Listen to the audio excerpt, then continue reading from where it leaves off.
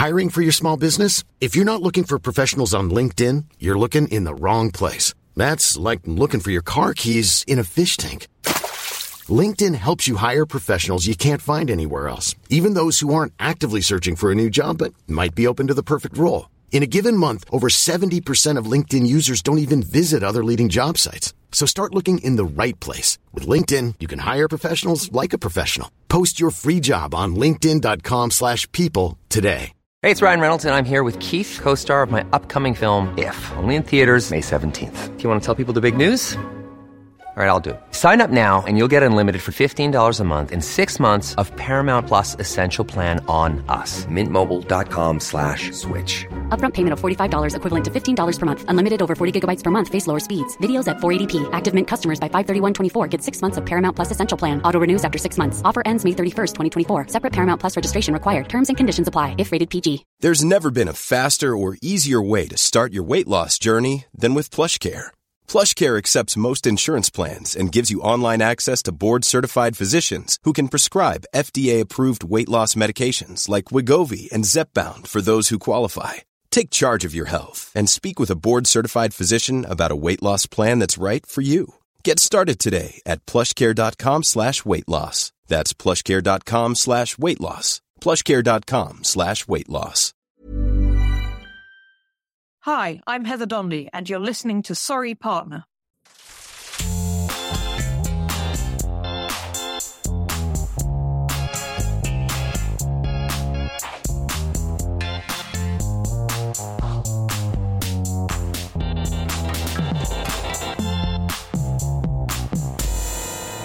Hello, and welcome to Sorry Partner, a podcast about bridge and all things interesting to bridge players, brought to you by bridge partners and friends, Catherine Harris and Jocelyn Starts.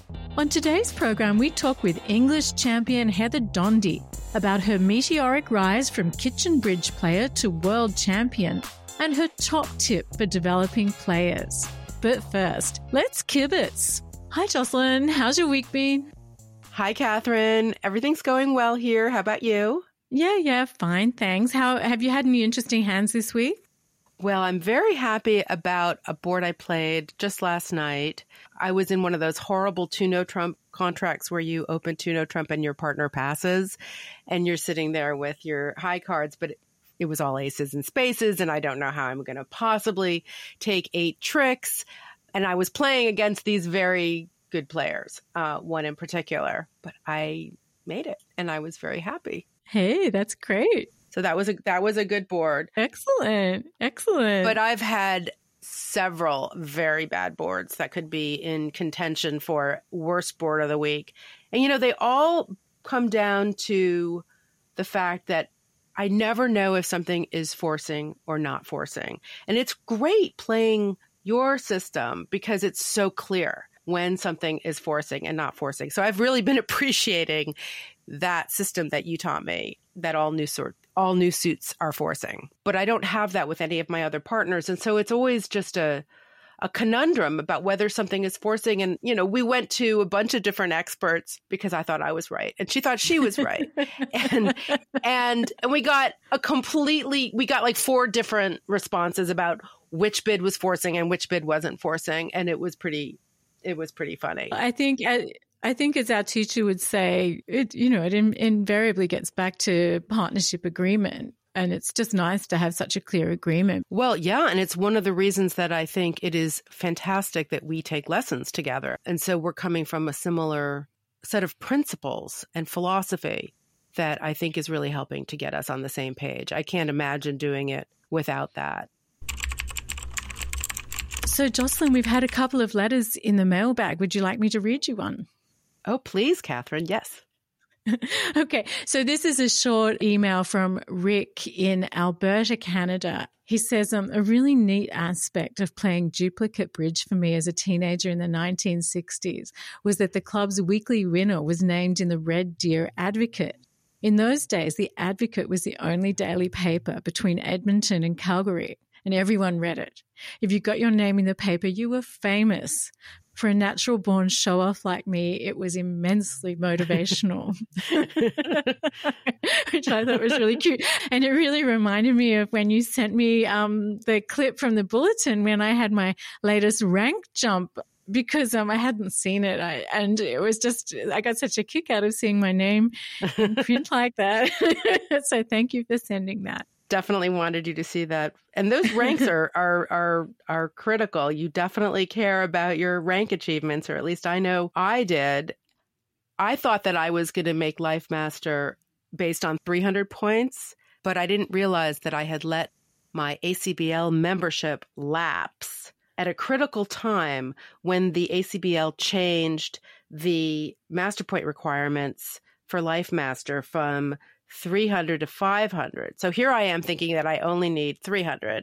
And then I achieved the 300 and I get a letter saying that I've achieved some other rank under Life Master. So I was devastated because now I was going to need to make 500 points, and it was not going to happen in the time frame that I thought. And I was super upset, and I was calling everybody and writing to the ACBL and saying, you don't understand. I'm a mom and I have a job and I have so much going on, and I just let my membership lapse and I can't believe it. But that I was a member, and now I have to have 500 points and I'll never make Life Master. And they didn't do anything for me. You're kidding? They didn't? No, they didn't do anything, except that a few months later, it really wasn't more than just a few months later, the ACBL announced a rule change, and they grandfathered everyone in, including people who had a lapse in membership at a critical time, which was really nice. I don't think it had anything to do with my situation, but I imagine maybe they heard from enough people who found out to their chagrin that they were in the 500 group instead of the 300 group. And when you're expecting to make Life Master with 300 points and you find out, oh no, it's going to be another 200, and you know how hard it was to get to that 300, it was pretty devastating. Definitely. And so even though it's just such a silly kind of artificial thing that doesn't mean anything as far as whether you're a good player or not, what your rank is, you do attach importance to it, and it is important. And you do, look at the lists in the back of the Bridge Bulletin to see who's done what. And it is exciting when you see your friend's name in it and your own name in it.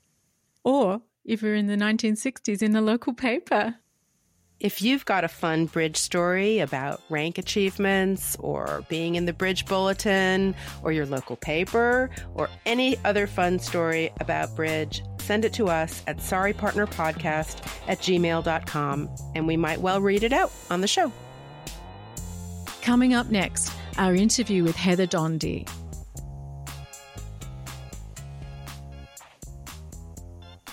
Heather Dhondy learned to play bridge as a child, but her days of kitchen bridge were over as soon as she got to university.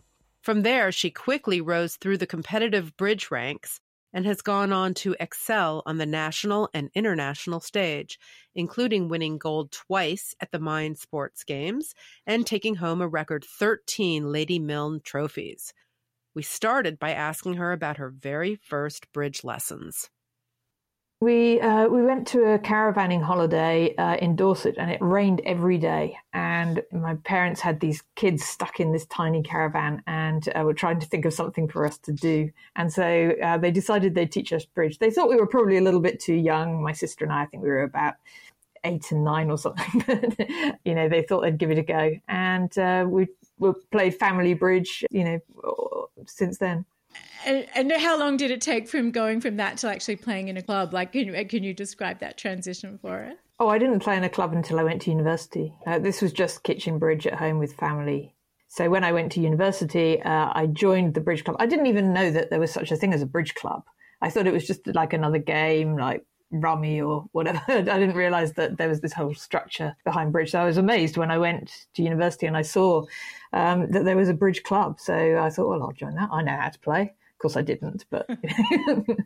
When you played kitchen bridge, did you play a lot of conventions? None at all. Yeah, none at all. Right. Maybe Stayman, maybe Blackwood. Oh, Blackwood we did play. We knew four no trumps was Blackwood, and we used to. This is a sort of a house rule, but a diamond, a heart, and a spade were all 5-card suits. But occasionally we might have to open a balanced hand. So we used to play one club or one club convention, which meant that it might not be clubs, and we were allowed to say which one it was. You see, and that was your convention. Yeah. So your convention cards were very, very small. Very meager. I'd never heard of convention cards. I think a lot of people do learn that way, and then it comes as quite a shock when you see even just a medium filled out convention card, and it feels overwhelming originally when you're told this is what you are expected to be able to do if you want to play with other people. Yeah, and it had a whole load of boxes that I would never have discussed. Right. What they meant, yeah. Defense to multi, please.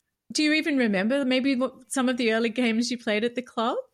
I remember the first day I went to the bridge club at York University, and I did think that I knew a little bit more than I did know. And I got partnered with the secretary of the club, and it was really, really busy. And so the tables were very closely packed, and I was a long way from the door. And my partner opened one something, and they overcalled a heart, I think. And I bid 2 no trumps because I had 11 or 12 points balanced hand. My partner bid 3 no trumps, and they cashed the first 5 hearts because I didn't have a stopper. And everybody at the table looked horrified at me. And honestly, I felt so humiliated that I nearly ran out of the door and never went back to bridge. But I was too far away from the door. And I couldn't get past all these tables, so I decided that I wouldn't. But I did. If I'd been near the door, I would have ran out and never played again, I think.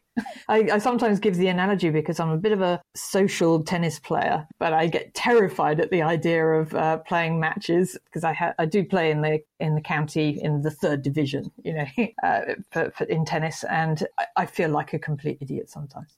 Just get blasted off the court, and that's how I know people feel at bridge. Yeah. So is that humbling for you? Does that allow you to kind of empathize more with the students who, I guess, we're all struggling with it, but for people who maybe have less of an affinity with it than yourself?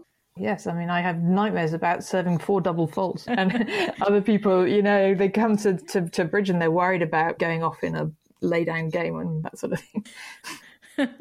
I noticed in your bio and the articles that we read that you have a musical background. And I was particularly interested in that because I'm also a musician. And I think a lot about the similarities in my love of bridge and my love of music and the enjoyment I get playing bridge with friends or playing music with friends. Yes. And I was so interested to see that you were also a serious musician, and love to ask you about what similar experiences you've had, perhaps, between bridge and music.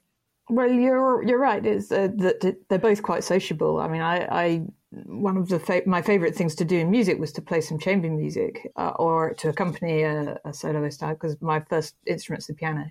And it's the same with a partnership in bridge or a social game of 4 people sitting around a bridge table. It's quite similar. You create something between the 4 of you that you're all enjoying. And in terms of the effort and the skills that are required for each, do you see that they're quite different in bridge and in music? Maybe I'm trying to force this analogy, but I feel like they're both languages, and the solving of the problem aspect. Mm-hmm. Yes, I agree. Yeah. And I also think sometimes that the sort of planning ahead, particularly perhaps sight reading, planning ahead and planning your moves in bridge is another analogy, perhaps. Do you think that there's almost a meditative component about music that allows you to be more centered in yourself and to be able to have that maybe intellectual and emotional distance on the situation, that you can enter another part of your brain, perhaps? It gives you a distance on the problem at the table. I mean, I think that for both, you need to be calm and rational. I stopped playing music in front of people too much because I used to find that when I got nervous, my hands shook and my control was not there. But in bridge, obviously, your hands might shake, but that doesn't mean that you necessarily lose control. So we did have a sports psychologist for a while in bridge, and she gave us lots of tips as to how to stay calm and centered and focused. And I guess if I had had her expertise earlier, I might have been able to bring that into my piano playing as well, and got over some of my problems with. If you're looking for plump lips that last, you need to know about Juvederm lip fillers. With Juvederm Volbella XC and Juvederm Ultra XC, your lip look, whether it's subtle or bold, can last up to 1 full year with optimal treatment and no additional maintenance. Find a licensed specialist and see if it's right for you at Juvederm.com today. That's JUVEDERM.com. Add fullness to lips in adults over 21 with Juvederm Volbella XC or Juvederm Ultra XC. Do not use if you have severe allergies or a history of severe allergic reactions, or if you're allergic to lidocaine or the proteins used in Juvederm. Tell your doctor if you have a history of scarring or taking medicines that decrease the body's immune response or that can prolong bleeding. Common side effects include injection site redness, swelling, pain, tenderness, firmness, lumps, bumps, bruising, discoloration, or itching. As with all fillers, there's a rare risk of unintentional injection into a blood vessel, which can cause vision abnormalities, blindness, stroke, temporary scabs, or scarring. For full important safety information, visit Juvederm.com. Since 2013, Bombas has donated over 100 million socks, underwear, and T-shirts to those facing homelessness. If we counted those on air, this ad would last over 1,157 days. But if we counted the time it takes to make a donation possible, it would take just a few clicks. Because every time you make a purchase, Bombas donates an item to someone who needs it. Go to bombas.com/ACAST and use code ACAST for 20% off your first purchase. That's bombas.com/ACAST, code ACAST. Hiring for your small business? If you're not looking for professionals on LinkedIn, you're looking in the wrong place. That's like looking for your car keys in a fish tank. LinkedIn helps you hire professionals you can't find anywhere else, even those who aren't actively searching for a new job but might be open to the perfect role. In a given month, over 70% of LinkedIn users don't even visit other leading job sites. So start looking in the right place. With LinkedIn, you can hire professionals like a professional. Post your free job on linkedin.com/people today. Well, what sort of things might get you slightly flustered or less calm at the bridge table? Usually it's just the occasion, and it's usually before you start play. So it's walking into a room to play your first boards in a European or World Championship. You know, you've been building up to it for a long time, sitting at the table and you're waiting to get that first hand out. So I'm nervous then, but usually by the time you're into it, played a few boards, got a few boards under your belt, and hopefully nothing disastrous has happened, then you get into the groove and the nerves go. What sort of tips did the psychologist give you for overcoming that initial nervousness? Just think about your breathing, think about keeping your arms relaxed. I'm sort of doing it now. Perhaps uncross your legs so that your legs are relaxed, breathing through your abdomen, and just keeping basically your arms and legs very relaxed so that you're not sort of all tensed up. Do you get nervous, Jocelyn? I do get nervous, especially if it's a new event or a big deal event. I get nervous. I get nervous performing music as well. I think it's kind of a similar thing. Somebody did tell me just to really pay attention to the first couple of boards and keeping your mindset, because it's there that you can really mess up in the first couple of boards, and then the last few boards, because you could sense that it's almost over and something changes, and maybe you let your concentration flag. I don't know if that's a similar thing that you've experienced. I was going to say it's the last few boards that people do. Yeah, they're thinking of the break. They're thinking about their lunch. As an English team, we pick up so many imps in the last three boards often. Yeah, so you profit from that. The sting in the tail we get at the end. Yeah. All right, well, Jocelyn, next time we're playing a tournament, we'll have to really dig deep for those last three. Definitely. That brings me to a question about partnerships. What is it about a partnership that maybe makes it work or doesn't work?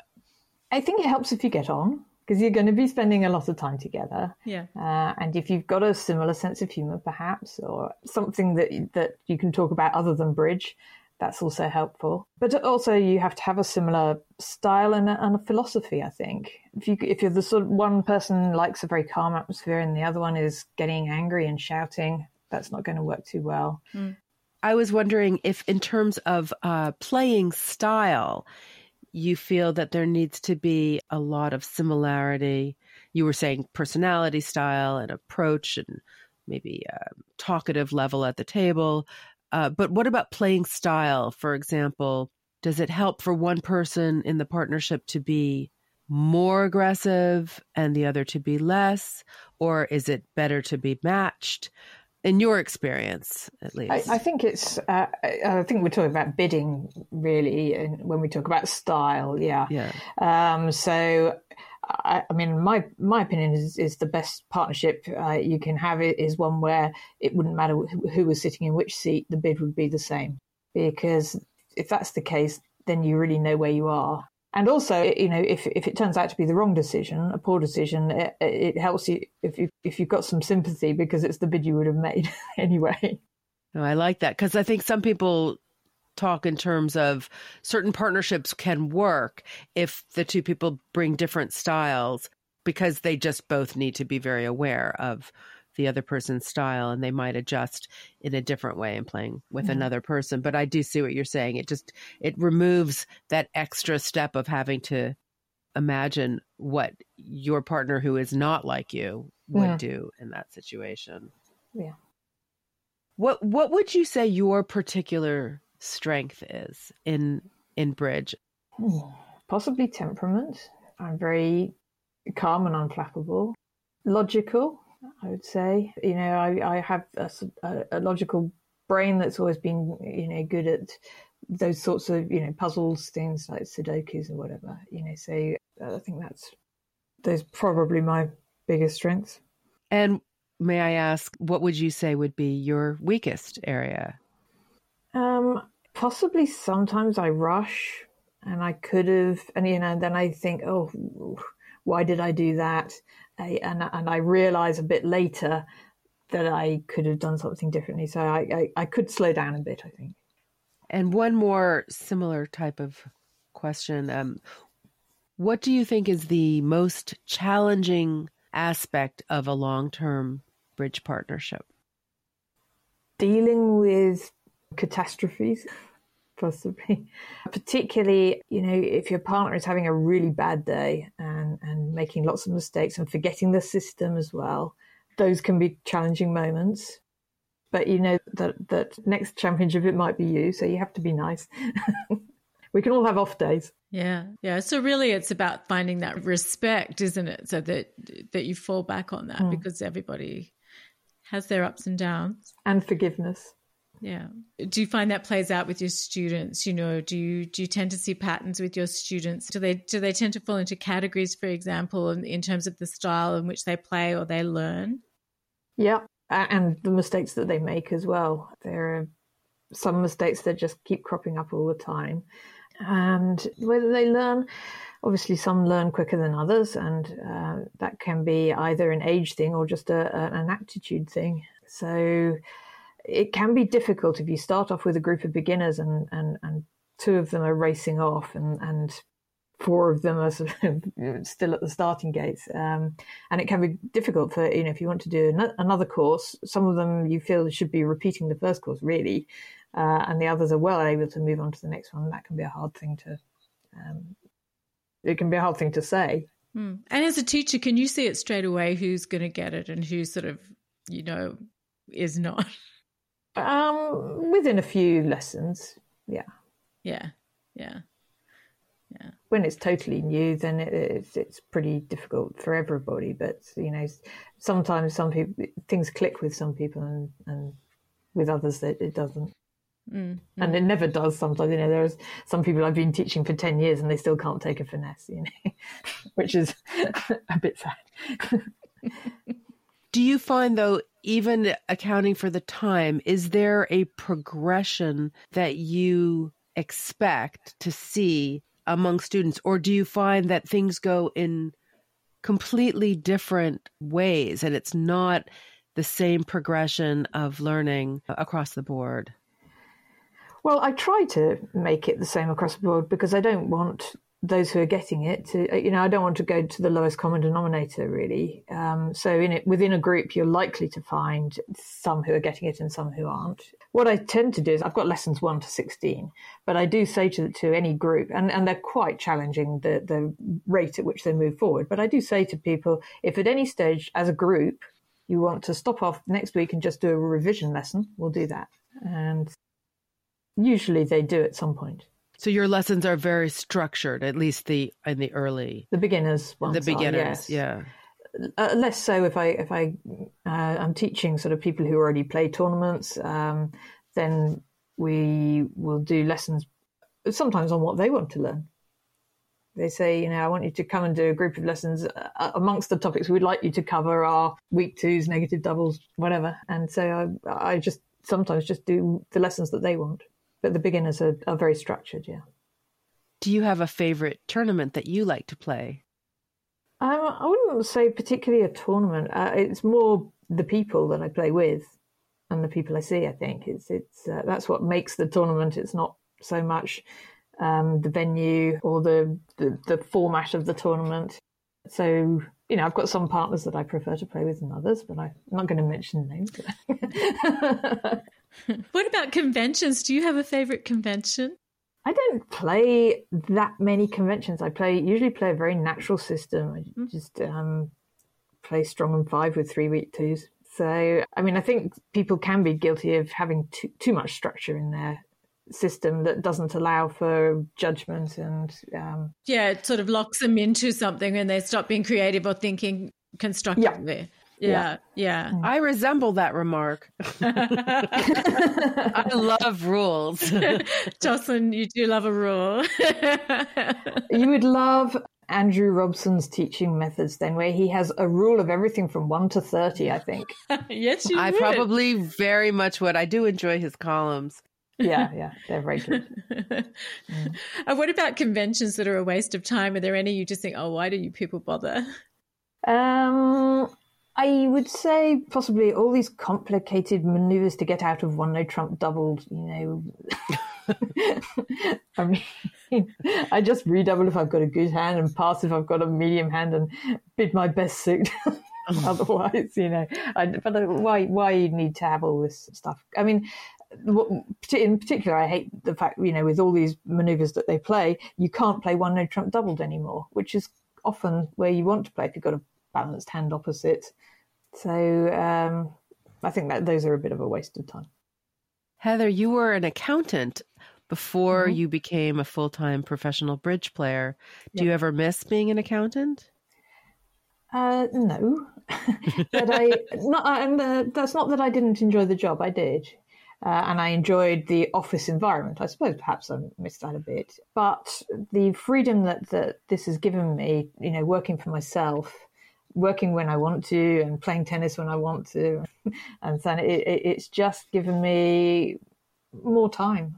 I couldn't really keep going with the accountancy and playing internationally with 20 days holiday a year.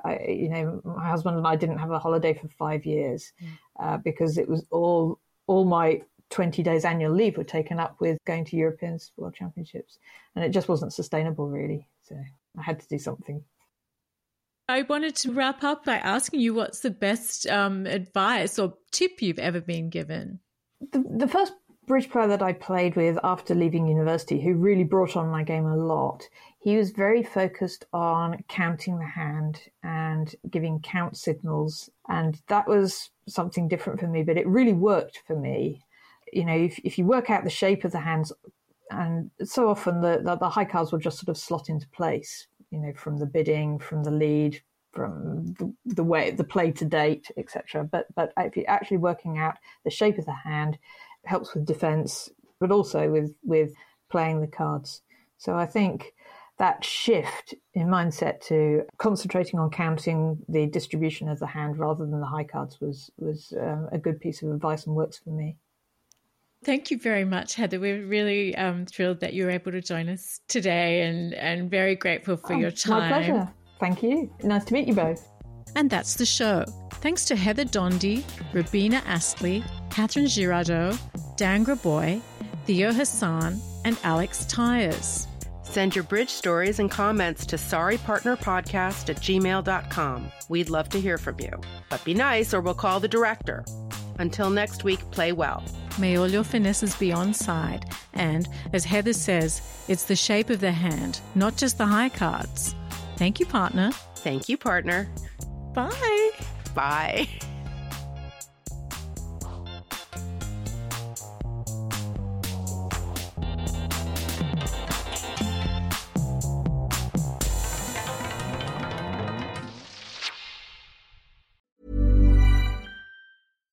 Hi, I'm Daniel, founder of Pretty Litter. Cats and cat owners deserve better than any old-fashioned litter. That's why I teamed up with scientists and veterinarians to create Pretty Litter. Its innovative crystal formula has superior odor control and weighs up to 80% less than clay litter.